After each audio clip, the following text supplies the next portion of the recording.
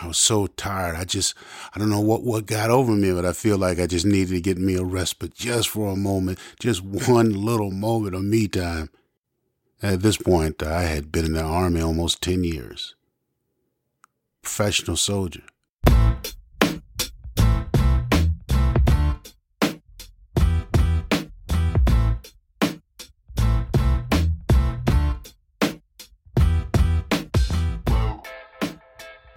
Hey there, and welcome to Grit, True Stories That Matter, a weekly podcast on the art and craft of the personal narrative story. Each week, my partner Kurt and I will tackle one topic or answer one question as best we can to help you craft and tell better, more engaging, more relatable, and more memorable stories. True stories, personal stories, grit stories. This week, our feature storyteller is Ray Christian. It's his second time here on Grit because he's that good. He's got a 6-minute story. Stick around after Ray is done when Kurt and I talk about the classic story structure. If you'd like to help us out, please let folks know about this podcast. If you listen on Apple, take a moment right now, rate and review this podcast. It really does help. Kurt has a class coming up soon, and we've also got a couple of events. So if you're interested in that stuff, learning more about this, or attending a show, or maybe even telling a story, check out the information in the show notes. We'd love to have you. Thanks again for all of your support and for listening. Let's dive in. I remember during the first Gulf War, I was out on guard duty with another guy, and we had been bombing Iraqi positions for probably more than a month. And you could look out in the distance and see the rockets being fired far, far off in the distance, and where they would explode, and these multiple little bombnets, these like small grenades would hit the ground and they would burst. And from the distance, they looked like stars dancing on the horizon. And I remember telling the guy, "It looks beautiful, doesn't it?" And he says, "Yeah, unless you were under it." Well, in the weeks that would follow, our unit would start its advance, and we started to move on Iraqi positions. And it was then that you could see the evidence of all that beauty. Hundreds of Iraqi soldiers who were trying to surrender, a lot of them dead, badly wounded and mangled. Some cried. Many had been injured in vehicle accidents, burned. And it was easy to imagine in a situation like that, your own self being killed. And when we took the time to search and check all the prisoners, a lot of them had intestinal worms in their pants. And it was moments like this that your humanity would start to come out. But it seemed like every time that would happen, some wayward Iraqi soldier, maybe some lost infantryman out there by himself, decides to take fire. And we would neutralize that fire in any way possible. Because that's what soldiers do. Now you see, there is not combat going on at all places, at all times in a sector. I mean, on your left and right, there could be a whole lot of action going on, or there could be nothing going on. And to your front, there could be action, or maybe nothing. And it's times like this, during continuous operations and fatigue and sleep deprivation, that the fog of war can start to settle in. And that's when you see things that are not there. You don't notice things that are. You walk a few feet too far and you get killed. You bend over in just the right time and you don't.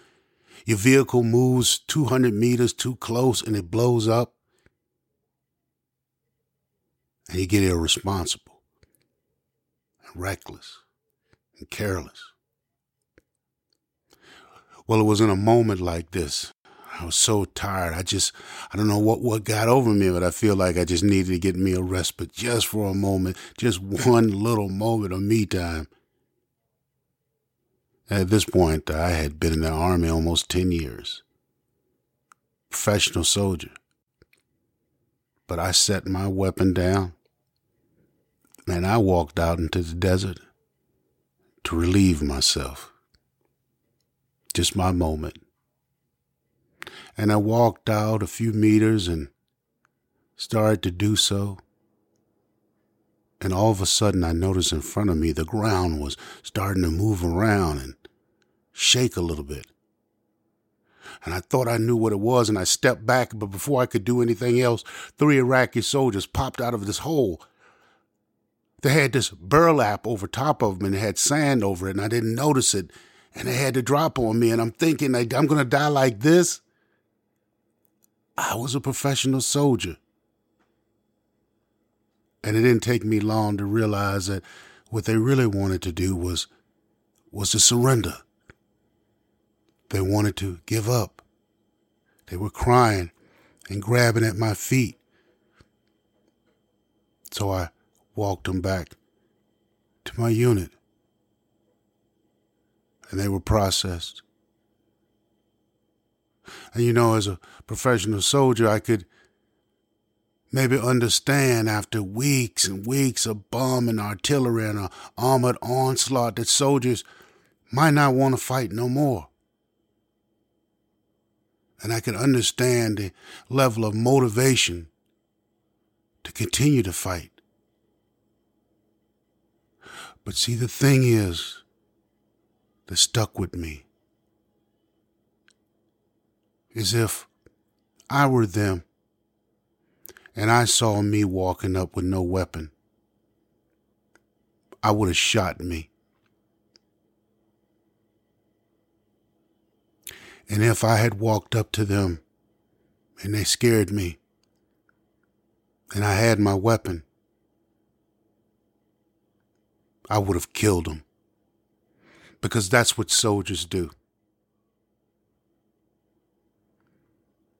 And ever since that day, I have wondered, I have hoped, and I have wished that those men went on to have a long and prosperous life.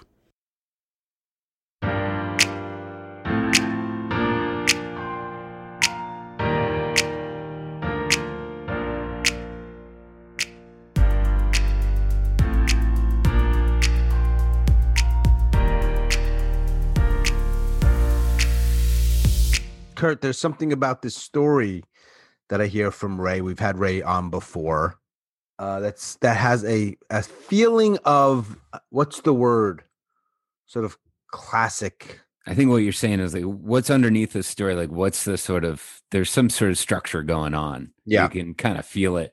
And it makes sense if you can out there feel that there's something undergirding what Ray is so calmly sort of laying out for us, right? It's like kind of a classic setup in storytelling where Ray tells us he's like home base in Iraq. He's with the other U.S. soldiers. And, he's talked about fog of war, how you're not always making the right decision. But the storytelling part is, I went out, I left home base, I walked away from home base. In storytelling, there's oftentimes a journey, a trip. You leave like what's comfortable. And it might be because you were asked to leave, because you were incited, you needed something, so you had to go out in the world to get something, or you might have floated away from home. It just happens, and then something happens. So Ray goes out in the desert, take a leak. He's like, look, I wasn't thinking, didn't bring my gun. And in a classic story setup, he bumps into a few people.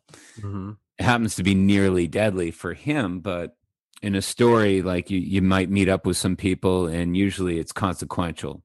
And in this case, he goes through, I could have killed them, they could have killed me. What Ray does is he ends up walking them, even though he doesn't have a gun. They've surrendered. He walks them back to home base. So when Ray comes back to home base, he comes back with something. That's storytelling. You go out into the world, and if you return, you come back with something. It might be riches. It might be that a new wife, or it might be wisdom. And in this case, it's a kind of wisdom. And so Ray tells a story that has like two distinct sides. One is that's what soldiers do. And the other side is, well, we got lucky. We didn't kill each other. I hope they go on to have a long, prosperous life. And that, I think the wisdom, not to overtalk this, Sean, but I think the wisdom is understanding that you won't always be at war. If we survive this thing, we're only enemies in this context, but we're human beings, when we're not at war, when we're not soldiers, when we don't have to do that thing that soldiers do. And I wish them well. So what happens if Ray goes and leaves his post to relieve himself, and he relieves himself, and then he comes back to his post? That's not a story, is it? That's not a story. Good question. Right? No tension there. You can argue it's a story, particularly given we use that word so broadly or loosely, right? Story. It's okay. Something happened. You can say there's a beginning, middle, end. But right, that probably wouldn't qualify, certainly for the types of stories we want, and really for any, because nothing really happens. That's good. I remember a writing teacher in college saying he hated Edgar Allan Poe, or one of his stories, The Fall of House of Usher, because, God damn it, nothing actually happens in the story. Yeah. So you can relate that to your own life if you want to tell the story about going to the supermarket and buying avocados, and then you bought them, and then you came home and cooked dinner and included the avocados in the salad. Yep. And then ate dinner, and it was, as you expected it was going to be. It was better than average. And then next week you're going to plan to go back to the same supermarket and buy those avocados and have another equally delicious dinner. Yeah. That's not a story. And here's the mean part. We don't care. Is that fair? Around the fireplace, around the bar with your friends. Sure. I'd love to hear about Mary. I love Janice. Hal. That's cool. I want to hear about these little slices of your life. I do. Mm-hmm. But this is often what we're talking about is for people who are going to be performing, right? Or on some level to a public that doesn't know them. Avocado ain't going to cut it. You need some change. The thing you just described, what you just described about Ray going into the desert and coming back different, that's a different kind of thing going on there. Now, yeah, so someone might say, well, I didn't go to war, Sean. Yeah, okay, I get that. You didn't go to war, but you are living your life and you are venturing out into the world and making decisions and taking risks and wanting things and dealing with things and obstacles and trying, and all of those are all stories. That's my analogy. Yeah, you just put your finger on it. Stories are about problems. Yeah, but there's something about them having problems and tension and conflict and reconciliation or whatever you call it that make them stories, and stories we want to hear. And the other stuff either aren't stories or just a really different kind of story that you have to just treat differently. And it's hard. Yeah. I mean, one theory, Sean, is like, if you tell me the story about the time you escaped your house when it was on fire, it's important for me to hear that. First of all, I'm happy that you escaped, but I'm also thinking in my mind, like, okay, so how do I prevent that from happening to me? Mm-hmm. So they're like, this theory is like stories are like flight simulators. Mm. So there's no risk to Kurt listening to Sean talk about his risk, but I benefit from it. So right. I'm going to pay attention. The whole important part of the storytelling is the person listening can care about it. You can tell the avocado story. It's such a different type of story. And I think there's more pressure on you. I don't know if that's the right word, pressure, to keep us in it, because nothing's happening. And if nothing's happening, well, then why am I listening? Well, maybe there was a cute little anecdotal thing that happened while you were picking the avocados and someone said something and it makes me laugh. That's enough, right? You got to get them through the story, perhaps with humor, perhaps with something else.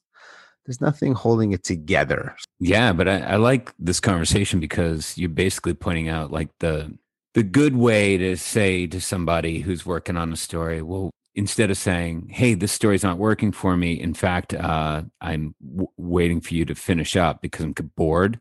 It's more like, okay, listen, understand, stories really are about problems. So there needs to be some conflict here. No conflict, no story. That's a really easy way into saying, actually, that avocado thing's not going to work. Makes me think, people, maybe their students or other people have said to you, like, I don't have a story. There was no problem. I'm going to keep going back to the avocado, right? Avocado, well, nothing happened. And then isn't that one of the reasons why you, as someone who's teaching this stuff, who had a showcase last night, by the way, which was very good, your beginner students are no longer beginners. That's for shit sure. That's awesome. Isn't that why we often ask, what are you thinking? What are you feeling right there? Because, all right, nothing's happening with these damn avocados. They're just avocados. They're in the store. They cost what they cost, and there's plenty of them. And that's that. How are you feeling about it? Well, I'm pissed off that they aren't ripe. Okay, now maybe there's something. Maybe, right? There's a problem. Is it the same as Ray's problem? It's a fair thing to say no. The fact that you want the avocados to be ripe and they're not ripe versus the fog of war, that's a stretch. But dude, maybe there's something to work with about a little problem, a little tension, a little conflict. You want it one way, it's not that way. All right, take us on that little journey. See what happens there. Yeah. That's why we asked that question, right? Not the only reason. How you feeling right there? How you feeling about that? How you feeling about this thing? Because you're trying to get a little bit underneath. Yes. And then a couple minutes going on the same idea, you said there are some people who will say to you, I don't have any stories. And that's when like, you really do have to start asking questions, because my theory on that is that's just fear. And I would add, having people kick the shit out of you in life, telling you you're nothing. Oh. And you don't matter. Yeah. And no one cares about you or your stories. Oh. And your voice is not important. Oh, man. Just keep your head down and do what you're supposed to do. Oh, sign up for my class, man, because I want to help with that, because that drives me crazy. And it's just baloney, and it's no way you don't listen to that stuff. All you need to sometimes do is dig a little bit more, ask one or two more questions, get to the heart of it. What's the heart of it? I don't want to be a shitty wife. Let's start writing that story. Maybe. Yeah. Or I don't want to hear it tonight. Sure. I'm doing the best I can. I know what I'm going to hear, and I'm dreading it. Tired of everyone expecting me to be perfect. Yeah.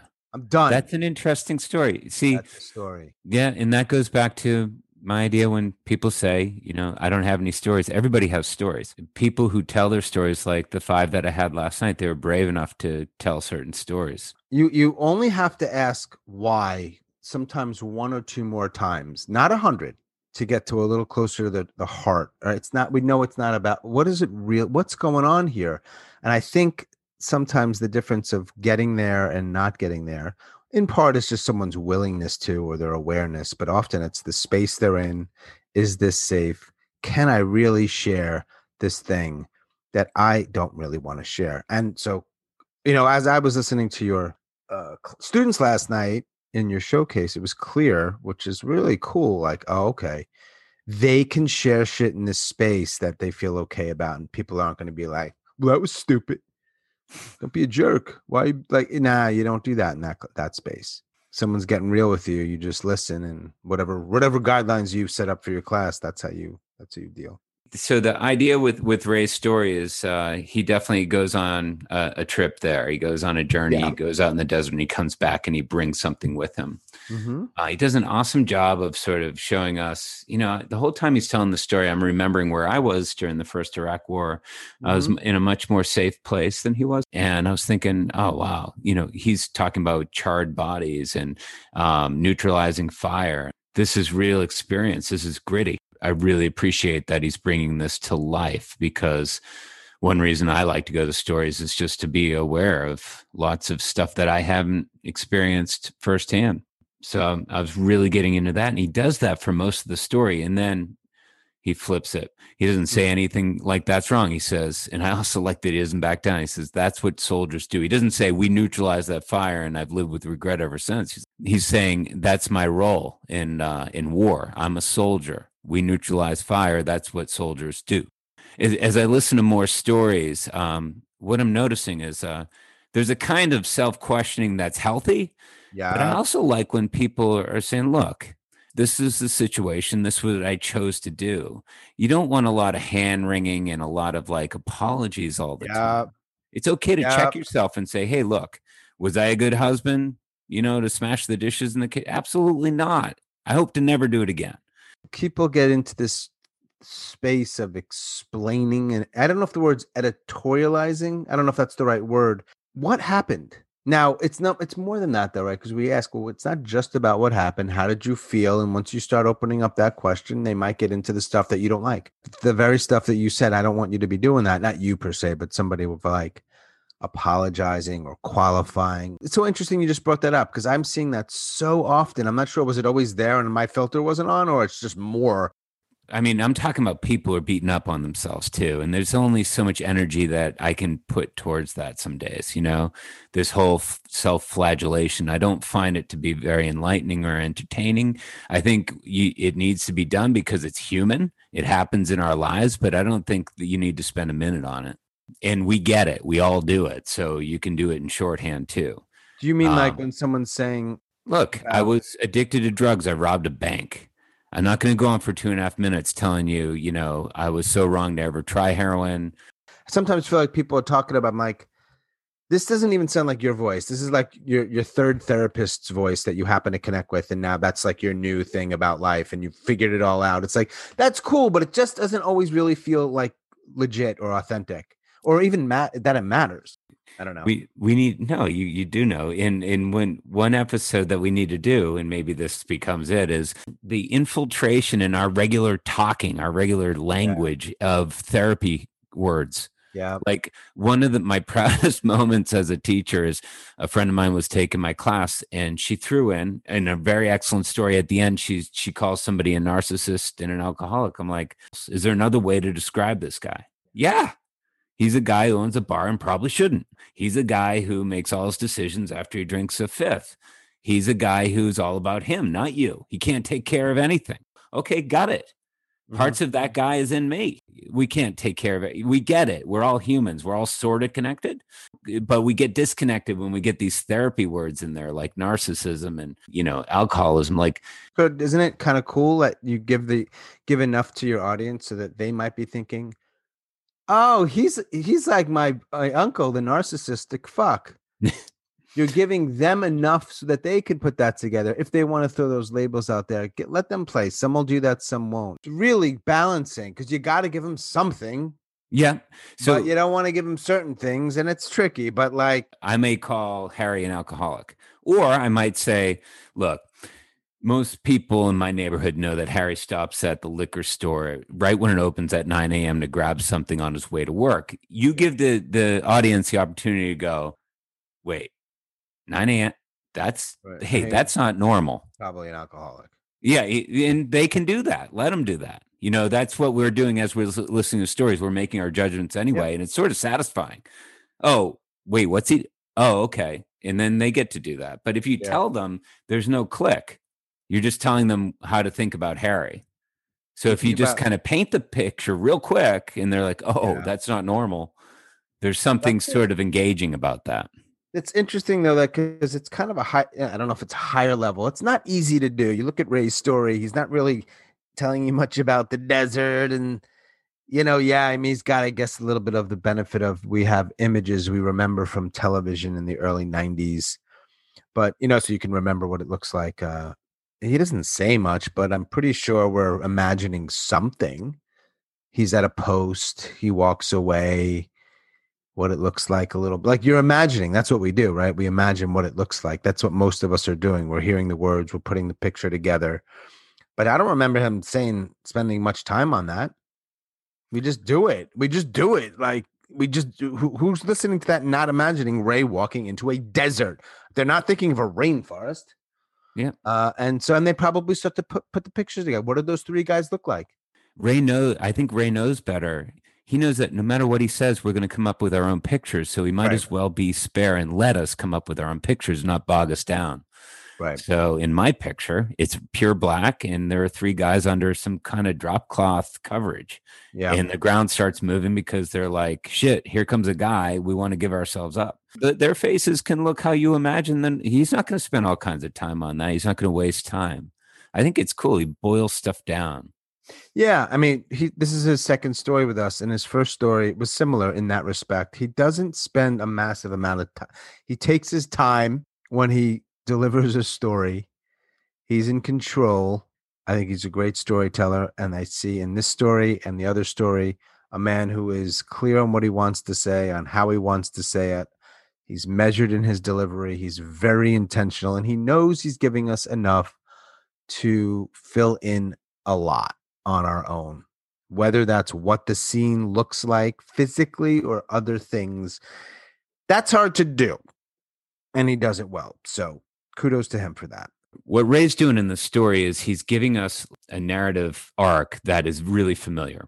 You leave home, you go out to a strange place, you encounter some people you've never met before, there's some conflict. If you're able to survive and you come all the way back to the place where you started, usually you're bringing wealth or a new wife, or you're bringing some wisdom. In most cases, it's about wisdom. And so when Ray comes back, he's still a soldier, but he also kind of gives you this coda in the story. We're not always going to be enemies. When we're not at war, we're not soldiers anymore. And I wish them all well. We lucked out. None of us died that night. We could have. Right. That's what makes it a story. So that's sort of Ray's journey. And he knows he can do a lot with that. Like, we're going to recognize that even if it's in the subconscious, okay? There's some action. This guy's going out in the dark and he's forgetting something. In between, he knows that he doesn't have to overdo it in describing these guys in the whole, that you and I are going to come up with our own mental pictures of what's happening. Mm-hmm. And what's really important is that he keeps the story moving.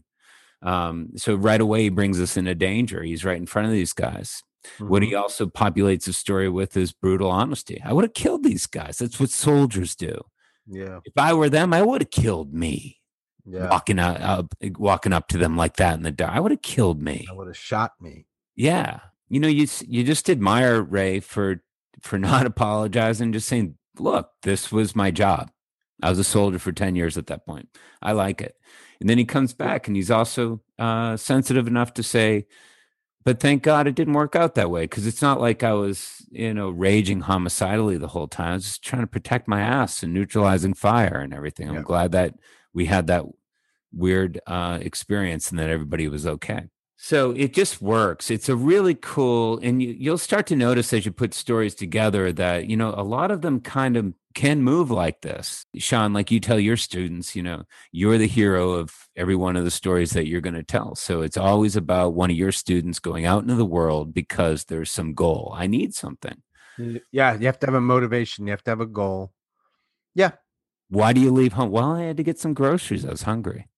Then I got T-boned by right. a Ford Fiesta, and now I don't walk the same. Yeah, and that's my conflict, and this is what I'm doing to deal with it. That's a story. But something had to get you out of your house. Yeah. So it doesn't always have to be extraordinary. It can be as like normal or basic as hunger. Need to go to the grocery store. From that basic concept. And I call it basic, but I didn't always get that. I like to have that illustrated. I like to talk about it too. Also, I'm thinking about this guy, Ray. He's telling the story that, I've never been in war, and most people haven't. Thankfully, most people haven't had to be professional soldiers, but or in danger like this. But the fact remains that stories beget stories. Okay. So while I'm sitting there, I'm like, Kurt, don't do that. Don't go there. This guy's talking about fucking life and death. Mm-hmm. Don't go there, Kurt. Don't compare it to some trifling little thing in your everyday life. But you know what? It's true. That's what you do as a listener to stories. You're like, how does this apply to me? Is there something in my life that, usually you're not asking, that just pops up. Fog of war. You're not always making the right decisions. Oh, I see. It's just human to sort of have lapses. And even when you should be taking care of yourself, like this time, like a pandemic, you still want to go outside. You still want to go see those people. You can't help it. You get worn down by time itself. And when I'm listening to Ray's story, like I left my gun back at camp, or you don't know, sometimes you don't make the right decisions to take care of yourself. I'm like, oh, I get that. That's a real human thing. And whether you've been to war or not, you're going to be able to relate to Ray's, extraordinary experience of having been a soldier. I get to listen to Ray's story and make whatever connections I want. Maybe I'm making a connection to the pandemic we've been in the last year and some of my own struggles. Yeah, man. I mean, is it like being in Iraq in 1991? Probably not, but struggle, right? I know that I'll never know that situation, but I think I'll have confrontations with people. And certainly we all, no matter what happens, we feel like our lives are in danger at various points in our lives. Unless you're like me when I left and I said, if I get drafted into that fucking war, I'm going to go to Canada. Did you at age 18 go to the post office and what did they call it? Whatever I had to do, I did, but it was. You did it? I would have left. I said I was going to go to Canada if they got me. I was the first age, 19 years old at that war. Yeah. I wasn't doing it. Ray did it. Different life, different situation. I think Ray's got some years on me. And who knows what his reasoning was for going in. There can be positive stories too, and positive outcomes. And getting back to Ray's story, without leaving us feeling like he was trying to come up with something positive. That's what I've noticed about Ray's stories. Something to be admired is, yeah, he gets into something positive, but he doesn't diminish, the real world toughness that had been established for 5 minutes in that story. He doesn't tie it up in a bow. So I think we like, Sean, I think we like those kinds of stories that seek sort of realistic pictures. I think so. Yeah. Don't apologize. And remember, part of that's in his delivery. I mean, a lot of it's in the crafting, but he just says what he has to say. And that might sound silly, but it's true. He doesn't say, just tells us. Yeah. Because it's more than enough. You don't have to perform it so much sometimes. Yeah. I know we might give the exact opposite feedback to some people who are super flat and just like, but when you've taken the time to craft something well, man, you don't have to overdo it. Usually you have to pay some attention to it.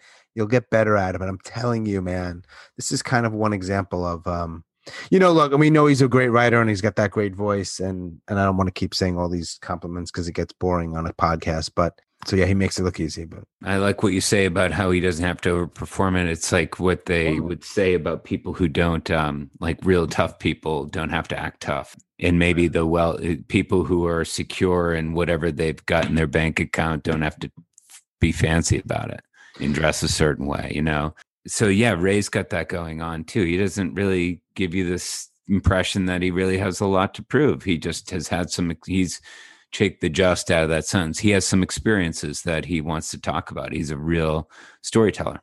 This is what happened. Yeah. I also like the maturity or the seasoning of just putting it out there without explanation. This is Ray's second story with us, and there's just something that happens when you press play and you hear his voice. It's, everything that we've said already. He knows what he's doing, but there's also a way that he just performs. So I have a friend who's driving her minivan the other day just to give the visual, and she played that podcast episode that we did with Ray when he told his first story. And she's got her little girl in the back of the minivan. Girl's like 10 years old, and here's the story. And when it's done and it's time for Kurt and Sean to talk, the girl goes, I want more. She just wanted to hear Ray's voice. Oh, she didn't want more of me or you. She was like, no, I don't want to hear those guys at all. Yeah, that's a good lesson for us. Yeah, and I mean, to be fair to you, this girl sees enough of me already, so understood. But really, to the point is, like, Ray just has a nice mellifluous voice, Some people have that, some don't. So yes, he has that. And maybe he's worked on bringing it out. But yeah, it helps. Storytelling is without limit if you continue to study and to listen to other people. It was explained to me a long time ago about other types of writing. It's all about the choices you make. And so you can do different types of work, making different sorts of choices. And you should try different stuff. It just makes you more interesting to listen to. Try shit. Yeah. Try different things.